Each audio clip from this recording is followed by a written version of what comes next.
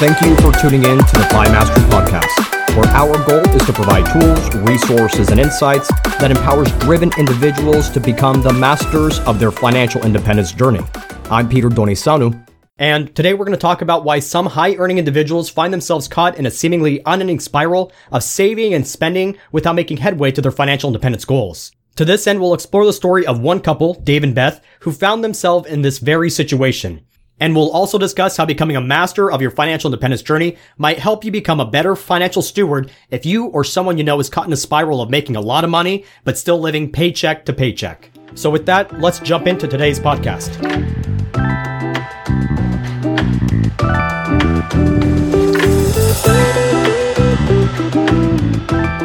When Frank began practicing bankruptcy law, his average client earned between $8 to $9 an hour. A decade later, his clients increasingly earned six-figure incomes, and Dave and Beth were one of Frank's high-earning clients. At one point, the couple had amassed over $100,000 in credit card debt and were tapping their home equity line of credit to pay for a lifestyle their family simply couldn't afford.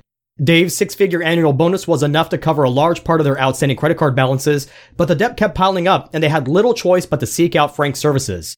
But it wasn't always this way for the couple. Dave and Beth had once lived a frugal lifestyle. Beth came from a working-class family that valued making a dollar go as far as it could. One night, Dave offered to take Beth out to Olive Garden for dinner, but Beth insisted that she stop by the grocery store and prepare a meal for the couple instead. Early on in their relationship, Beth drove a car that she received in high school and refused to buy herself a new one until Dave paid off his own car. So what changed over the years? Well, their financial situation began shortly after Dave was transferred to Florida after receiving a big promotion. Following their move, the couple purchased a 4-bedroom home in an affluent, gated Orlando community. The purchase was more significant than they had anticipated, yet their house was one of the smallest in the neighborhood. Soon enough, Dave and Beth found themselves surrounded by highly educated, ambitious professionals and entrepreneurs who lived in bigger homes, drove nicer cars, were members of the local country club, and sent their kids to private school. The couple's desire to fit into their new community, coupled with an anticipation of rising future income, led to a spending spiral to keep up with their neighbors. David hoped that by using his annually granted stock options and bonuses, he would be able to maintain his family's spending habits. However, after a short while, Dave and Beth realized that their consumption habits weren't sustainable, and the couple found themselves stuck in a cycle of spending that led them to Frank's office.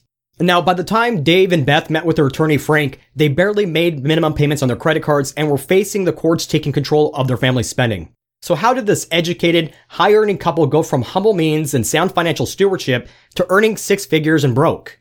Well, a lack of financial literacy wasn't necessarily their problem. Recall that Beth had once embodied the value of stretching a dollar and minimizing unnecessary debt. Even so, she and Dave ended up charging $2,000 per month on clothes their family simply didn't need.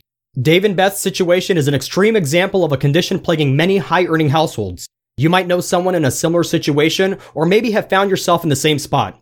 Either way, this phenomenon is not new. Call it keeping up with the Joneses or hedonic adaptation. Addressing such challenges related to money management and wealth building has been covered in volumes of books and seminars and are the frequent talking points of TV and radio financial gurus. Quick fixes like cutting back on that $5 cup of coffee, avoiding debt altogether, or putting your savings on autopilot are often cited as no-brainer remedies to such spendthrift behavior. Create a budget, develop a financial plan, and stick to it. It's simple, right? Well, many individuals, especially those well-versed in essential financial planning or financial literacy topics, continue to find their financial well-being rising from a level of financial security up to financial freedom and then back down again to living paycheck to paycheck. Something must be missing from the equation for Dave and Beth and millions of other families just like theirs struggling to take back control of their financial situation. But what's missing? Quite often, individuals trying to break free of this vicious cycle spend too much time trying to master their money without having a conscious understanding of whose life they're living and how they want their money to make them feel. Indeed, many individuals consciously or unconsciously make financial decisions based on money scripts handed down to them by their family, friends, or society at large. It's go to school, get a high-paying job, buy a house, earn more money, join this club, upgrade your car, live in this neighborhood, not that one, and then buy a bigger house. These outcomes or milestones represent expectations of how we might feel once specific experiences materialize due to our earnings and spending decisions. Now, in Dave and Beth's case, their financial choices were dictated by their newly chosen community members' money scripts. Their seemingly fleeting unconscious desire for feelings of love, peace, aliveness, freedom, and acceptance led them to pouring their money down a black hole because they were living somebody else's money script. Now, there's nothing wrong with wanting to live in a big house, drive a nice car, or joining a prestigious club. But more to the point, what Dave and Beth's story illustrate is that trying to feel emotionally satisfied by chasing someone else's expectations can prove to be a goal as elusive as trying to rid yourself of that pernicious gopher encountered by Bill Murray's character in the movie Caddyshack. Here again, Dave and Beth's issue didn't revolve around knowing the property money management techniques. Instead, their challenges came down to finding the right set of experiences that satiated deeply held emotional cravings. So by this point, you're probably asking yourself, why are we talking about feelings? Well, the truth is that nearly every single financial decision we make is based on a desire to satisfy a complex set of feelings. There's no doubt that money can make you feel secure when you're using it to pay rent or pay the mortgage. You likely feel comfortable when you stock your refrigerator or your pantry with groceries. Buying your friends a round of drinks at the local bar likely makes you feel accepted. At its core, money represents stored potential to elicit certain feelings throughout the experiences that we can afford. In the book, Your Money or Your Life, author Joe Dominguez writes how money is life energy, or something you trade the hours of your life for, and is like a mirror that allows you to see yourself. This truth about money is why many high-earning individuals struggle with growing their wealth for the long term. So why is that? Well, when financial problems crop up, these individuals are focused on trying to solve the wrong set of problems. Often the solution of their money problems focuses on learning about new money management techniques. On the contrary, in Dave and Beth's situation, developing a conscious awareness of the kind of experiences that align with their desired feelings, then crafting a money script around those experiences could have helped them master their money. The reality is that few individuals are inclined to think about their feelings. It's easier to look at what's worked for other individuals and try to emulate their lives. While some successful people might appear content on the outside, they may be struggling with as much financial discontentment as Dave and Beth. That's why it's essential to start with the end in mind. Understand how you want your money to make you feel and identify the kind of experiences that will get you there. So how do you determine the fitting types of experiences to pursue? Well, the first step is to understanding what matters most in your life. To this end, George Kinder built his life planning program around answering 3 vital questions. First, if you had enough money to take care of your needs now and into the future, how would you live your life? Second, if you had 5 years to live, what would you do with your time? And finally, if you only had 24 hours to live, what did you miss? Who did you not get to be? And what did you not get to do? Answering questions like these have helped many individuals identify vital life experiences worth pursuing and at the same time gain control over their finances and live more rewarding lives. So why does this approach work? Well, science has shown that intrinsically oriented goals, or those goals that come from within, are more likely to be achieved and produce long-lasting emotional satisfaction. On the other hand, extrinsic pursuits, or those that focus on goals like getting a promotion, buying a new car, or losing a few pounds, don't work as well. In fact, studies have shown that while such reward-pursuing behavior can produce results in the near term, their value tends to diminish over time and turns up to speed on that hedonic treadmill. Indeed, pursuing experiences with the intent of eliciting a specific set of feelings that matter most to you is, by its very nature, an intrinsic goal. So how can you make an experience-oriented approach applicable to your life? Well, spending time with Kinder's 3 questions is one way to start. But what's more helpful, however, is developing a framework in which you could put your thoughts, actions, and choices into a broader context. And one approach to consider is becoming a master of your financial independence journey. So how do you become a master of your financial independence journey? Well, in the simplest terms, financial independence represents a state of financial well-being where you have enough money to pursue experiences that are of utmost value to you. Unless you're already retired or anticipating a financial windfall, becoming financially independent requires a daily discipline of creating, growing, and preserving financial wealth. Now, considering the journey itself, the path to mastery, and that's financial independence, it forces you to think outside of the constraints of your money scripts presented to you by other people.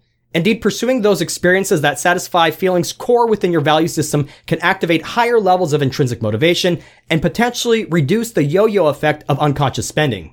What's more, the journey itself becomes transformative. For example, each step in the wealth building process, the creating, growing, preserving wealth, serves an explicit role in helping you move toward financial independence. Each of these steps requires you to learn disciplines that enable you to build wealth for the long term. And because the knowledge you're gaining serves an intrinsically defined purpose, its application likely will have a more profound effect on your achieving financial independence than learning money management techniques simply for the sake of knowledge. When it comes down to it, many individuals see their financial choices as discrete win-lose outcomes. And more often than not, people play the game of life simply not to lose. They settle for comfort rather than striving for a goal they may fail at. They're looking for quick fixes, temporary relief to get them through the day. While this approach may work initially, a deliberate lack of understanding of what intrinsically motivates you might leaving you feeling stuck in a perpetual cycle of earning and spending more, but making little headway towards a long-term financial goal. Whether you're earning six figures and broke like Dave and Beth, or simply trying to take control of your finances, learning a new financial management technique, determining your retirement number, or some material outcome or achieving some material outcome may not be the approach you need. What might suit your situation better, however, is reframing your relationship with money, rewriting your money scripts, and becoming the master of your financial independence journey. To be sure, endeavoring to master your financial independence journey sets the stage for defining the kind of essential life experiences you want to experience. Better yet, the journey might ultimately transform you into a fitter financial steward with less stress than you'd imagined.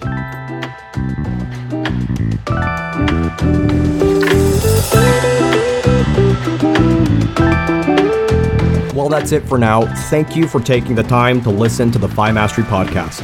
To learn more about our research, visit us at FIMastery.com or email us at questions@franklinmadisonadvisors.com. Until next time, I'm Peter Donisalu, wishing you and yours abundant health and prosperity as you pursue your own financial independence journey. FI Mastery Podcast is brought to you by Franklin Madison Advisors, Inc. Franklin Madison Advisors is a registered investment advisor firm with its registration and principal place of business in the Commonwealth of Pennsylvania. Registration of an investment advisor does not imply a certain level of skill or training. This commentary and forecasts are limited to the dissemination of general information pertaining to Franklin Madison Advisors' investment advisory services and general economic and market conditions and are subject to change without notice. The information shared today is not intended to be personal, legal, investment, or tax advice, or a solicitation to buy or sell any security or engage in a particular investment strategy. For additional information about Franklin Madison Advisors, including fees and services, please contact Franklin Madison Advisors or refer to the Investment Advisor Public Disclosures.